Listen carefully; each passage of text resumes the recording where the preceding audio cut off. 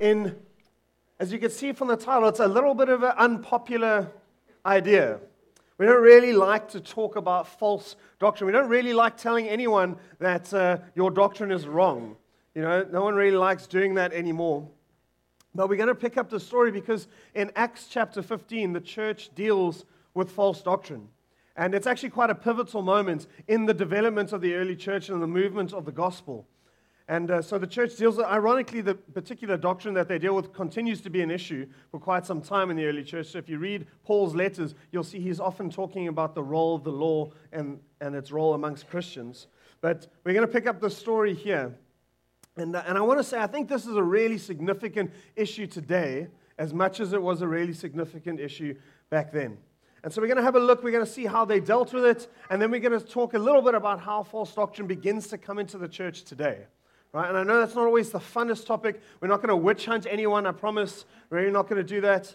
But we want to just be aware of how these things begin to happen and why it's important that we believe the right stuff. Okay? So let's read together. Let's jump in. We're going to read almost the whole of Acts chapter 15. So quite a lot of scripture. And we're just going to see the story that happens there. We're going to make a couple of observations about how the church responds. And then we're going to apply that for ourselves today. All right, Acts chapter 15 from verses 1 to 35. It says, a certain people came down from Judea to Antioch, and they were teaching the believers that unless you were circumcised according to the custom taught by Moses, you cannot be saved. This brought Paul and Barnabas into sharp dispute and debate with them. I love that phrase, right? Sharp disputes and debate. We had a vigorous disagreements. There was some serious arguing that was going on, right? So Paul and Barnabas were appointed by the church, along with some other believers, to go to Jerusalem to see the apostles and the elders about this question. The church sent them on their way, and as they traveled through Phoenicia and Samaria, they told how the Gentiles had been converted, and this news made all the believers glad. When they came to Jerusalem, they were welcomed by the church and the apostles and the elders, to whom they reported everything that God had done through them. Then some of the believers who belonged to the party of the Pharisees stood up and said, the Gentiles must be circumcised and required to keep the law of Moses. The apostles and the elders met to consider this question. And after much discussion, Peter got up and he addressed them. And he said, brothers, you know that some time ago God made a choice among you that the Gentiles might hear from my lips the message of the gospel and believe. God, who knows the heart, showed that he accepted them by giving the Holy Spirit to them, just as he did to us. He did not discriminate between us and them, for he purified their hearts by faith. Now then, why do you try and test God by putting on the necks of the Gentiles a yoke that neither we nor our ancestors have been able to bear? No, we believe it is through the grace of our Lord Jesus that we are saved, just as they are. The whole assembly became silent as they listened to Barnabas and Paul telling them about the signs and the wonders that God had done among the Gentiles through them. And when they finished, James stood up and spoke, and he said, brothers, listen to me. Simon has described to us how God first intervened to choose a people for his name from the Gentiles. Remember, Simon is Peter. The words of the prophets are in agreement with this, as it is written, after this I will return and rebuild David's fallen tent. Its ruins I will rebuild and I will restore it, that the rest of mankind may seek the Lord, even all the Gentiles who bear my name, says the Lord who does these things known from long ago. It is my judgment, therefore, James continues, that we should not make it difficult for the Gentiles who are turning to God. Instead, we should write to them, telling them to abstain from food polluted by idols, from sexual immorality, from the meat of strangled animals, and from blood. For the law of Moses has been preached in every city from the earliest times and is read in the synagogues on every Sabbath. Then the apostles and the elders with the whole church decided to choose some of their own men and send them to Antioch with Paul and Barnabas. They chose Judas, who was called Barsabbas, and Silas, men who were leaders among the believers. And with them they sent the following letter. The apostles and elders, your brothers, to the Gentile believers in Antioch, Syria, and Cilicia, greetings. We have heard that some went out from us without our authorization, and they disturbed you, troubling your minds by what they said. So we all agreed to choose some men and to send them to you with our dear friends Barnabas and Paul, men who have risked their lives for the name of the Lord Jesus Christ.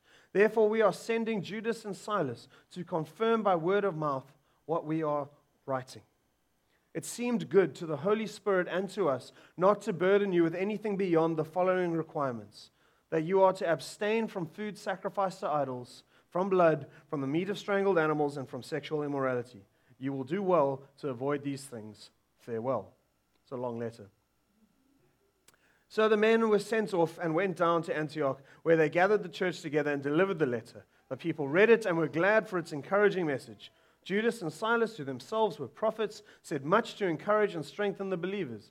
And after spending some time there, they were sent off by the believers with the blessing of peace to return to those who had sent them. But Paul and Barnabas remained in Antioch, where they and many others taught and preached the word of God. Okay, that's our story for this morning. I want us to notice what I consider to be 4 key observations in this text. There are many other things we could notice. There's a lot of text there, right? But we're going to look at just 4, and then we're going to begin to apply that to our situation today. Do you notice, this is the first thing, do you notice that when the issue arises, the approach the church decides to follow is to bring the theological challenge to the apostles and the elders in Jerusalem? Now, I think this is quite interesting because initially, remember, Paul and Barnabas get into sharp disputes with the people and I don't know how well that would have gone for the guys who were proponents of people obeying the Jewish law. Right? I don't know if you've ever read some of Paul's letters. Peter, the rock on which Jesus founded the church, writes to us and said, look guys, sometimes Paul's letters are difficult to understand. Right? He's quite an intellectual guy. He's quite well educated. I'm reasonably sure that the debate that Paul and Barnabas were having with these guys did not go well for them. That they got properly schooled by Paul and Barnabas as they stood up and explained to them why it was unnecessary for the Gentiles to obey the Jewish law. But instead of just leaving it there, Paul and Barnabas are appointed by the church in Antioch to take that question and to submit it to the elders and the apostles in Jerusalem, which ironically is where the proponents of this teaching came from in the first place. And then they get to Jerusalem and the issue is raised again. Right? Immediately as they get there, verse 5, someone else raises the issue. So you can see it's quite a pervasive and contemporary issue the church is wrestling with. And immediately the response is that the elders and the apostles met together to consider the question. I think there are 2 things that are quite meaningful in this. I think there's a recognition of the blessing of the leadership that the apostles and the elders provided to the church. Paul and Barnabas, they could have settled the issue in Antioch, but do you know that they walked 480 kilometers down to Jerusalem so that the apostles and elders could settle the question? Because if they settle the question, it carries authority. If they settle the question, it's now an official decision that's binding on the church. It's because God gave the apostles and the elders to spiritually safeguard the church so that the church would be blessed by that leadership. Second thing that I think is interesting to note in doing this is that whilst it does seem to be the apostles and the elders who engage in the decision, if you look at verse 12, it seems to very clearly indicate that the whole assembly of the church, a large assembly of the church, was gathered to listen to the discussion. I find that quite interesting, that they seem to both include the broader church in the process, but at the same time, they exclude them from participating. So all the speakers, you'll notice, are the apostles. But the rest of the church seems to be there to watch and to understand. Then they elect the people that go along to share it. Right? Well, it's just an interesting thing to notice. So the first thing, the blessing of leadership. The second key observation I want us to notice is that the apostles and the elders, they considered this particular theological issue to be central to the nature of the gospel. That's why it got the attention that it did. If you look in verse 11, Peter explicitly sets out the fact that what these guys are asking, that obedience to the Jewish law, is a salvific issue. It relates to the fact that through Jesus we are now saved by grace and not by obeying the law. Right? And so this issue, as opposed to some others, because there were many other issues in the early church, receives significant and maybe more extreme treatment than some of the other issues because it's a gospel issue, because it's a central issue. It affects the very truth of the gospel itself. Right? If the law is required in order to be saved, then the gospel is not really good news at all.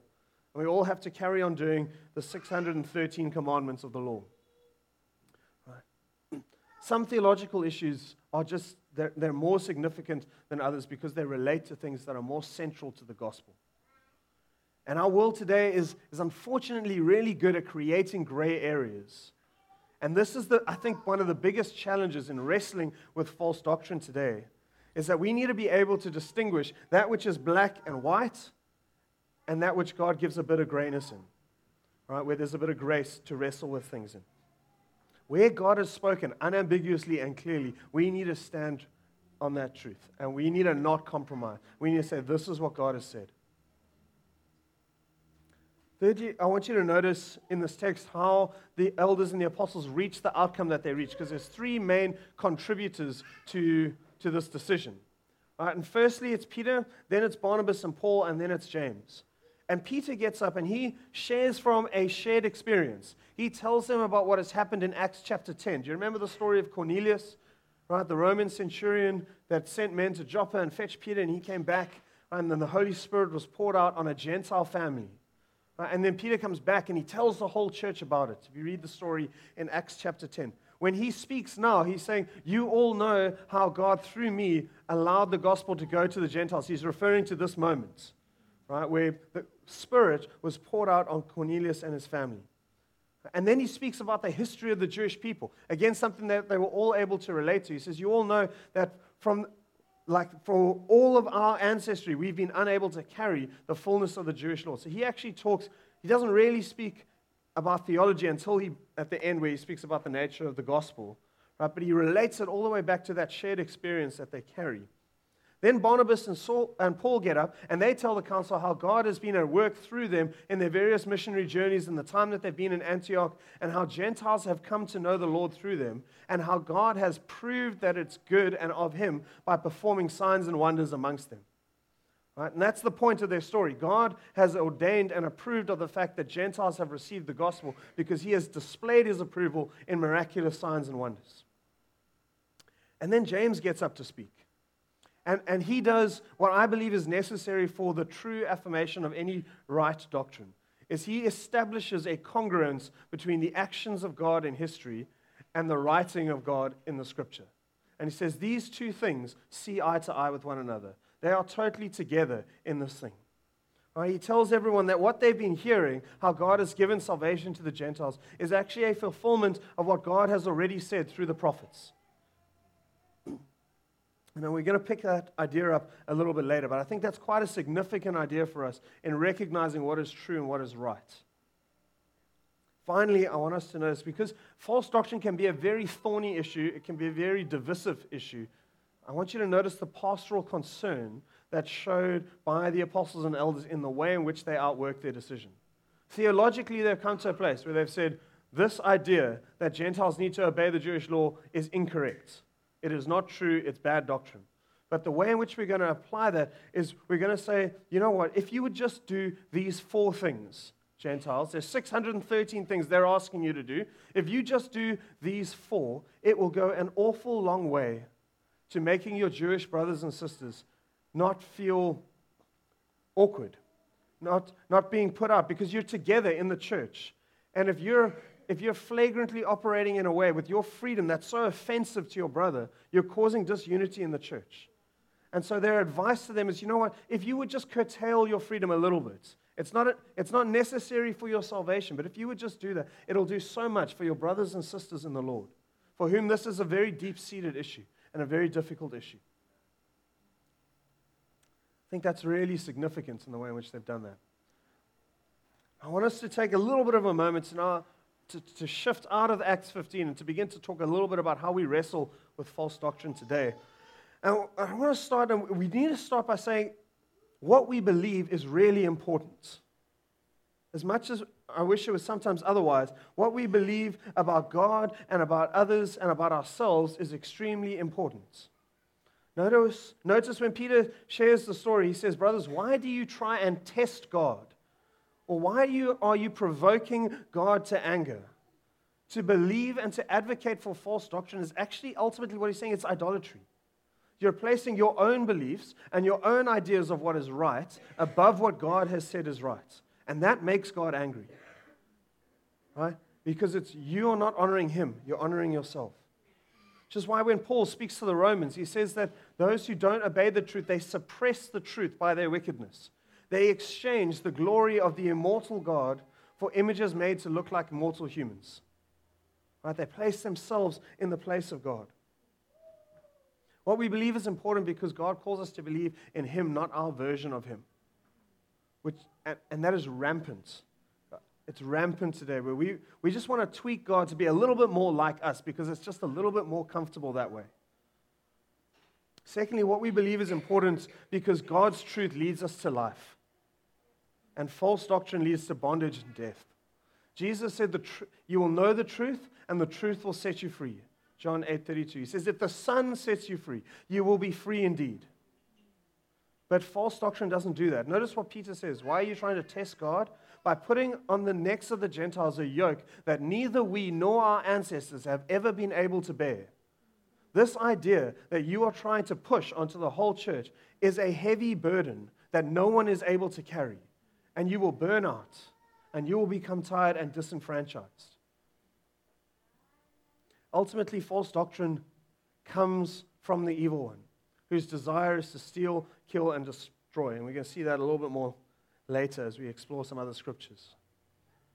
But what we believe is critically important because what we believe is really about who we believe, whose truth we're going to believe. And who we believe determines whether we're going to live in the life or in bondage. That's why false doctrine is important.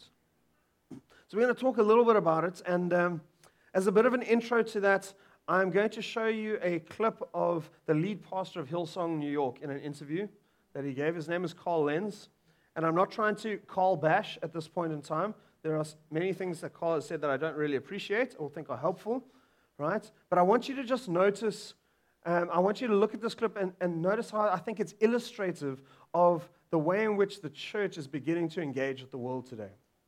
Right? And we chat a little bit about it after and see what you notice in the clip, and we can talk about it. But Jackie, would you put that on for us? What? I didn't know that was in there.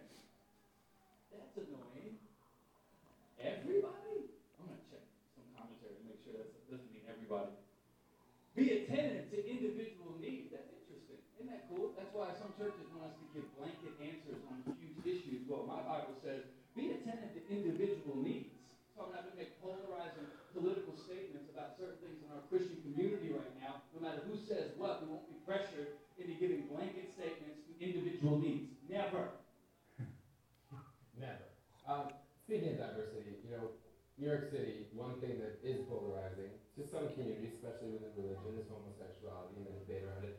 I mean, how do you balance those two things? I mean, are people of all sexual orientations welcome, and how do you see that? Absolutely. I think what I was referring to there was, some people will be like, you need to make that, you need to answer our questions about the homosexuality issue. And I always say, I do, you just don't like my answers. And here's exactly what I mean by that. Some media wants us to use our pulpit to have a soapbox for social issues. I don't believe that's our job. I don't believe Jesus did that. You go look at what Jesus did. He was always talking about the heart of an individual and the soul of a person, not these symptomatic societal problems. And people hate that because a lot of churches are about what they're against. We're about what we're for. And when it comes to people's sexuality, I don't want to use a public forum to talk about private things. Because how in the world can you have a dialogue? How in the world can I hear your story? How in the world can someone have a question? So if I stand up in a pulpit and I just start railing at something or make a statement in the newspaper about something, I believe it's insensitive to the journey that people are walking on, and our church is going to protect people, no matter where you're from, no matter what you carry, no matter what kind of orientation you feel like is your lane of life to run in. I want to have a conversation about it. We have a stance on love, and we have conversations about everything else. Well, I love that. Okay, if you've seen any of Carl Lenz's moments, this might not be the interview you thought we were going to watch. Anything you notice in that video that you thought was concerning, or do you think it was okay? Yeah. He's totally avoiding the question, yeah. He doesn't want to make a public statement about the question. Yeah, right, it's just a societal challenge. The Bible doesn't really have a stance on it. No, apparently not. I mean, I think it's a couple of things, just to say. It's never ideal to start with the message as a doctrinal basis for your church. The Message is a wonderful paraphrase. It's very helpful in understanding what the Scripture might be saying, but it's not Scripture itself. You might be interested to notice that be attentive to individual needs is apparently the translation for warn those who are idle and disruptive, encourage the disheartened, help the weak, and be patient with everyone. It's not even there. I don't know where Eugene managed to find that, but he did. Right? I think having a dialogue with people who wrestle with sin is a great idea. I think that's an important idea. But when you are silent as a church about what God has said to the church, that is a problem. It tells the church that God doesn't have a stance on this thing anymore. Right? The pulpit is the place to preach the Word of God, to say what God has said, even if that's going to be offensive to some people. If I think it's okay to constantly cheat on my wife, and no one ever tells me, Brad, that is not okay, right? There's a problem in the church. Right? We need to know that. I'm not expecting Carl to go out into the media and tell the media how much he hates gay people. I don't think he should. I don't think that's the right thing to say. Right? But he should be able to say what the Bible says in the church. By saying we have a stance on love, we have a conversation about everything else. I think he sets up a dichotomy in God that's just not there. Right? That the only non-negotiable thing in God these days is love. Everything else is kind of negotiable. Everything else in God is really, it's a bit flexible. We have conversations about it. You're beginning to see one of the major problems in our world today. See, our world doesn't like absolutes anymore. Right? Postmodernism has so fundamentally affected the bedrock of the idea of truth that the church is no longer able to stand and say, this is absolute truth. This is what we believe God has said. And we're going to stand on it. We used to be able to say that if God said it, I believe it, and that settles it. Now we have conversations. Right? It's becoming very unpopular in the church. Our absolutes are shifting, and love is the only absolute that is left that our culture will accept. Right? You're with me on that? Right? The world likes the idea of love, and by love, they don't actually mean a biblical idea of love. Right? What they really mean is acceptance. That you can't judge me, that you don't have the right to tell me anything about my life. Right? More and more you'll begin to hear this message. A loving God would never, and then insert your sin issue there. I read a book when I was in seminary in my first year. It was a book by a professor of theology at Messiah College in the USA, an assistant professor. Her name was Sharon Baker, and she wrote a book called Raising Hell. And in this book, she essentially deconstructs the biblical picture of what hell is. And I think it was amazing because in the prologue to the book, she starts and she says, I'm writing this book because my grandmother is dying. And my grandmother is a dear, sweet old lady, and I can't comprehend a picture of God that would send my lovely grandmother to hell. And so I've re-examined the scriptures, and I have a new idea of what hell is. And all she did was take one idea that God is love and ignore everything else that the scripture had to say and reinterpret everything else. And I want to say to us, whenever whatever teaching you're listening to or reading, and the teaching begins to override one aspect of God in light of another, it's likely that teacher is motivated by themselves and not God. Sometimes there are things in God that are difficult to understand. There are tensions that God is both perfectly loving and perfectly just. I don't always know how that's going to work itself out, but I need to affirm in my understanding of who God is that that's who He is, that He will always do what is right. He will always hold sin to account, but He is a loving God and a merciful God and a gracious God, and mercy triumphs over judgment. And I don't know how God's going to work that out in the end, but I know that both of those things are true. We need to make sure that we hold some of those tensions together. Secondly, when watching out for false doctrine, watch out for teachers that will elevate experience above the truth of God's word. Right? That's a bit of a tendency that exists in our culture today. And let me say this, true and genuine theology must outwork itself in life. It must have an application in life. It must be real in life. Otherwise, it's not genuine theology. Right? But if it is genuinely true, those Those two things should be together. And if there's going to be one that's going to be missing, it should be experience, not truth. Right? Cessationalism is a great example of how this happens. Right? And let me say this, I believe cessationism is incorrect. I don't believe that's what God intended, because if you read the scriptures, I don't believe support it. But we began to adopt it because we began to not see the reality. As a church, we went from the early church where there were miracles happening all over the place to a church that began to exist in the Middle Ages where there just weren't miracles anymore. And so instead of looking at the scripture and saying, man, something is wrong with how we're living church and how we're being God's people, we began to say, oh man, maybe that was just for a time. Maybe it's just to establish the canon. And now that the canon exists, we don't really need that anymore.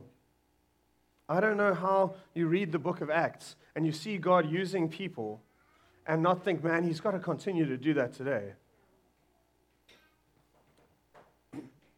Thirdly, guys, the internet is both helpful but also a deeply, deeply dangerous place. There is a lot of... The problem with the internet is the content is often unvetted. There's no peer review to the content that you find on the internet. And YouTube is especially bad, if I can say that. Sometimes YouTube is wonderful, right? But you don't need any qualifications to have a YouTube show. You just need a smartphone and a backdrop. And you can have a YouTube show. And you can say whatever you want. Right? You can write whatever you want in a blog or in a WhatsApp message. And if you go and you look around on YouTube, there are all kinds of very persuasive things that exist on the internet.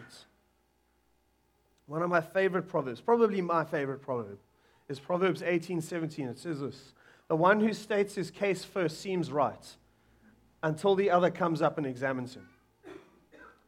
And people can be very charismatic, and they can be very persuasive, and they can pick one scripture and they can share incredibly powerfully about it. But they could ignore the rest that provide a balance. Right? And we need to be really, really careful with how we use the internet. Finally, and I think that the teaching of Scripture is really helpful for us. We need to reckon there's two scriptures that I think are so helpful. And they're really easy to remember because they both have a lot of the same things in them. 1 Timothy chapter 4, 2 Timothy chapter 4. Right? 1 and 2 Timothy chapter 4, in the beginning of both of those chapters. 1 Timothy 4 says this: the Spirit clearly says that in the later times, some will abandon the faith and they will follow deceiving spirits and things taught by demons. That's now. Right? People will abandon the faith and follow deceiving spirits and things taught by demons. Such teachings come through hypocritical liars whose consciences have been seared. Later on, verse 7, he says, Timothy, have nothing to do with these godless myths, these old wives' tales. Rather, train yourself to be godly. Train yourself to be godly. Later, he'll tell him, or earlier, he'll tell him to rightly divide the word of truth. Right? 2 Timothy chapter 4. Paul starts, he says, Timothy, in the presence of God and of Christ Jesus, who will judge the living and the dead in view of his appearing and of his kingdom, I give you this charge. Preach the word. Be prepared in season and out of season, correct, rebuke, and encourage with great patience and careful instruction. Why? For a time is coming when people will not put up with sound doctrine, and instead, to suit their own desires, they will gather around them a great number of teachers who will say what their itching ears want to hear. And they will turn their ears away from the truth and turn aside to myths. That's the warning that God has given us 2,000 years ago, that in the later times, which we are now living in, demonic spirits will enter into people who have left the faith, will begin to cause them to teach poor doctrine and poor theology, and people will abandon what is true and what is right because it is difficult and it is inconvenience. And they will begin to gather around them people who say what they want to hear. Friends, we've got to be careful. We've got to be careful. So how do we know that that's happening? How do we test what someone's teaching? How do you test what I'm teaching right now? That I'm not lying to you and twisting the truth. All right, let's talk about just a couple of things that you can do that I think will be helpful. And the first is kind of obvious, but it's really important. We can't ignore it. Let's search the Scriptures. Like, search the Scriptures. Like, read all of the Scriptures. Be in the Word of God. Right? Remember the Bereans in Acts chapter 17. They heard what Paul was preaching, and they received it with eagerness, and they went to the Scriptures every day to make sure that he wasn't lying, to make sure that what he said made sense in light of where he was preaching from. Do that. Dig into the Scriptures. Remember Paul's advice to the Thessalonian church. Right? He speaks about prophecies. He says, guys, I don't want you to quench the Spirit. Please do not treat prophecies with contempt, but do what? But test them. Test them all and hold on to what is good. And then reject everything that is evil. Right? Test what you hear. Hold on to what is good. Reject what is evil. Remember, context is the most important tool in understanding the Scriptures. And sometimes I think our culture and our generation, we battle with this a little bit because we really like things quickly. We want to have a quick quiet time. We want to buy a book that facilitates our quiet time that's got a devotional verse for us. There's nothing inherently wrong with that. But please, guys, go and read the broader context. Don't just take the verse and think, I've got my truth for today. Right? Because that verse lands in a context, in a story, in something that was happening. And you need to know the story to really know what was going on. Read whole books of the Bible, not just a verse. Read the whole book. Understand what the author was trying to say. Understand what was going on in the congregation at the time. You know, we're preaching now in light of a situation that exists in the Western church. That's why we're doing Reimagining Church. Right? Understand that because when Paul wrote to the Ephesians or to the Colossians, there were situations that were going on in their church. Do you know what they are? Because if you know what they are, it'll help you to understand why he's writing and what they were wrestling with. And if you don't know how to find that, buy a good study Bible. It's a great investment in your life as a Christian, is a good study Bible. We can't all own armies of commentaries, right? But a good study Bible will ground you in the basics of what different verses mean, what was going on in the background of the books that you're reading, so that you begin to know more of the story. If you need a recommendation, come chat to me afterwards. Right? Second thing, look for congruence between what is between reality and Scripture. Right? Search for that. Make sure that what you believe ties into what's really going on in life. Make sure that your theology isn't just up in the sky. Right? That it doesn't connect, that it doesn't make sense in reality, because God has testified in history to who He is. And His actions in history align with what He says about Himself. So make sure those two things are together.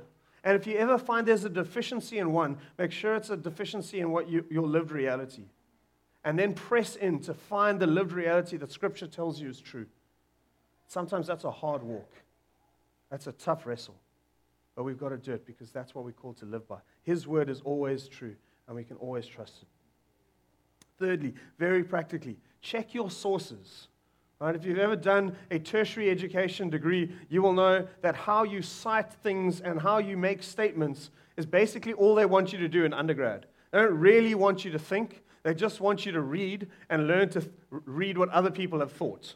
And then eventually when you get into postgrad, you can start to think for yourself. Right? But check your sources.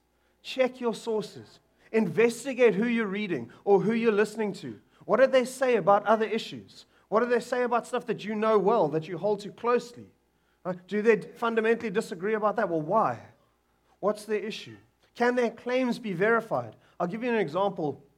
Recently, at least as far as I'm aware, this week, a guy called Marty Sampson decided to renounce his faith. He is a major songwriter for Hillsong. He wrote the song, "Oh, Praise the Name of the Lord Our God." He's written a lot of their songs. He's been a part of the Hillsong movement for a long time. It's a very sad situation. So I discovered this as I was around and about. I passed it on to our pastoral team who were all commiserating on the sadness of the moment. And then I found another interesting article that kind of dissected a little bit why this might be happening, and I passed it on to Howard, and he thought it was interesting. He sent me an article back about the Gospel Coalition. I don't know if any of you know about the Gospel Coalition. Right? They are I would say, a pretty solid group of theologians and pastors and writers who produce content about church issues, theology issues. And this guy, it was from Joy News, and I don't know if that's distinct from Joy Magazine, but it was from Joy News.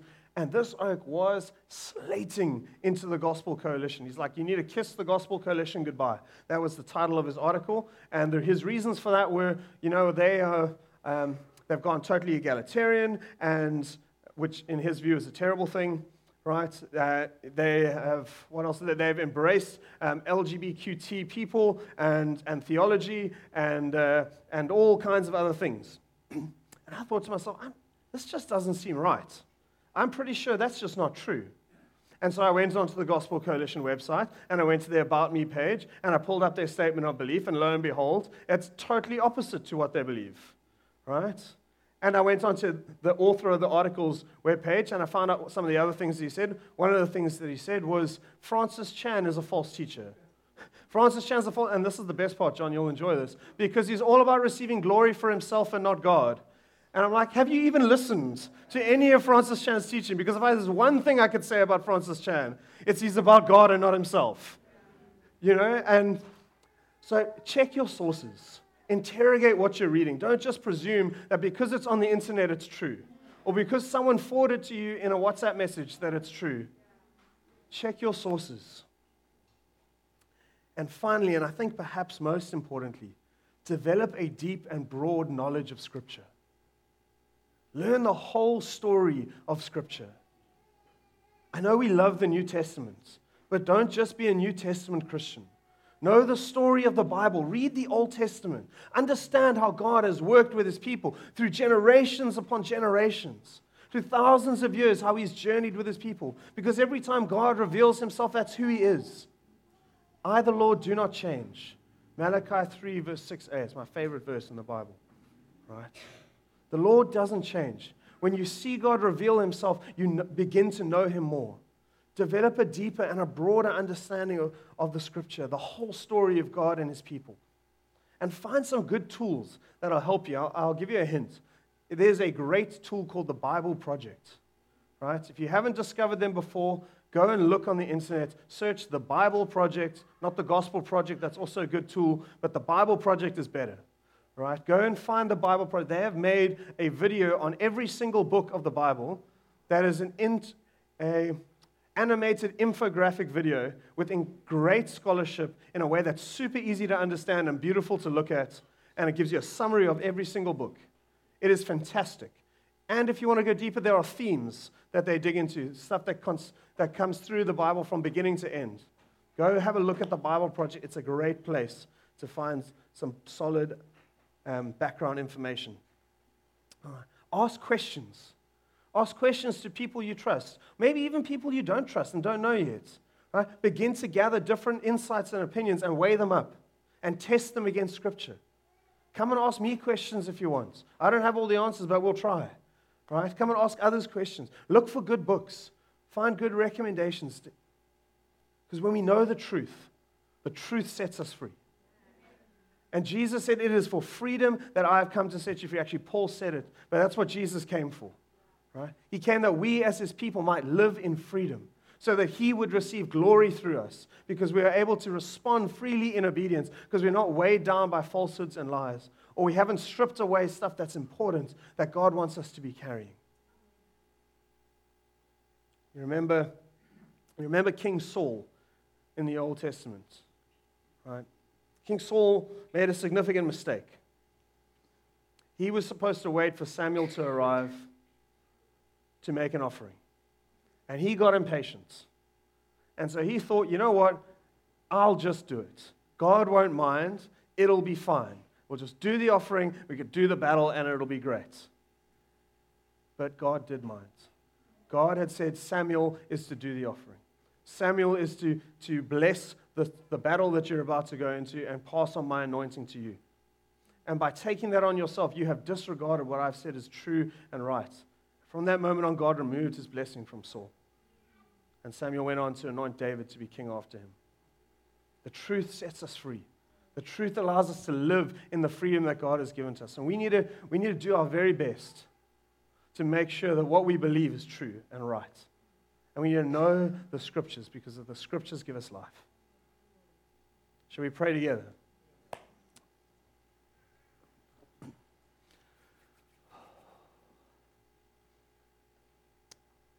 Thank you, God, that you did not leave us without a witness to yourself. That you have declared for us what is true, and you've written it down for us, and you've preserved it for us and given it to us in the scriptures, in the Bible. We bless you for that, God. Thank you, Jesus, that when you set us free, we are free indeed.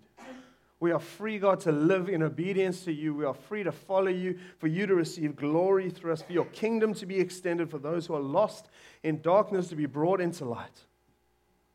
And that your yoke is easy and your burden is light.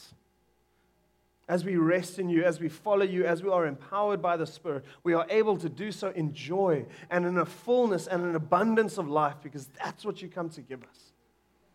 And Lord, I want to pray for us together that as your people, we would be discerning in what we believe.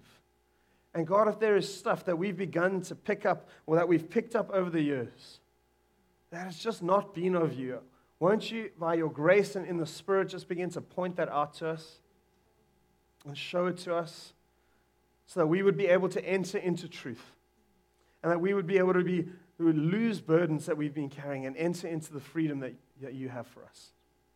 We ask you for that, God. We ask you for courage to believe things that are sometimes unpopular because you've said them, because you've established what is true. Yeah, thank you, God.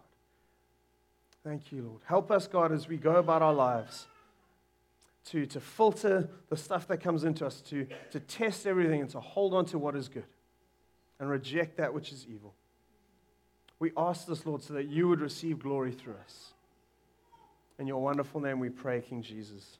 Amen. Amen. Friends, thank you so much for being with us this morning.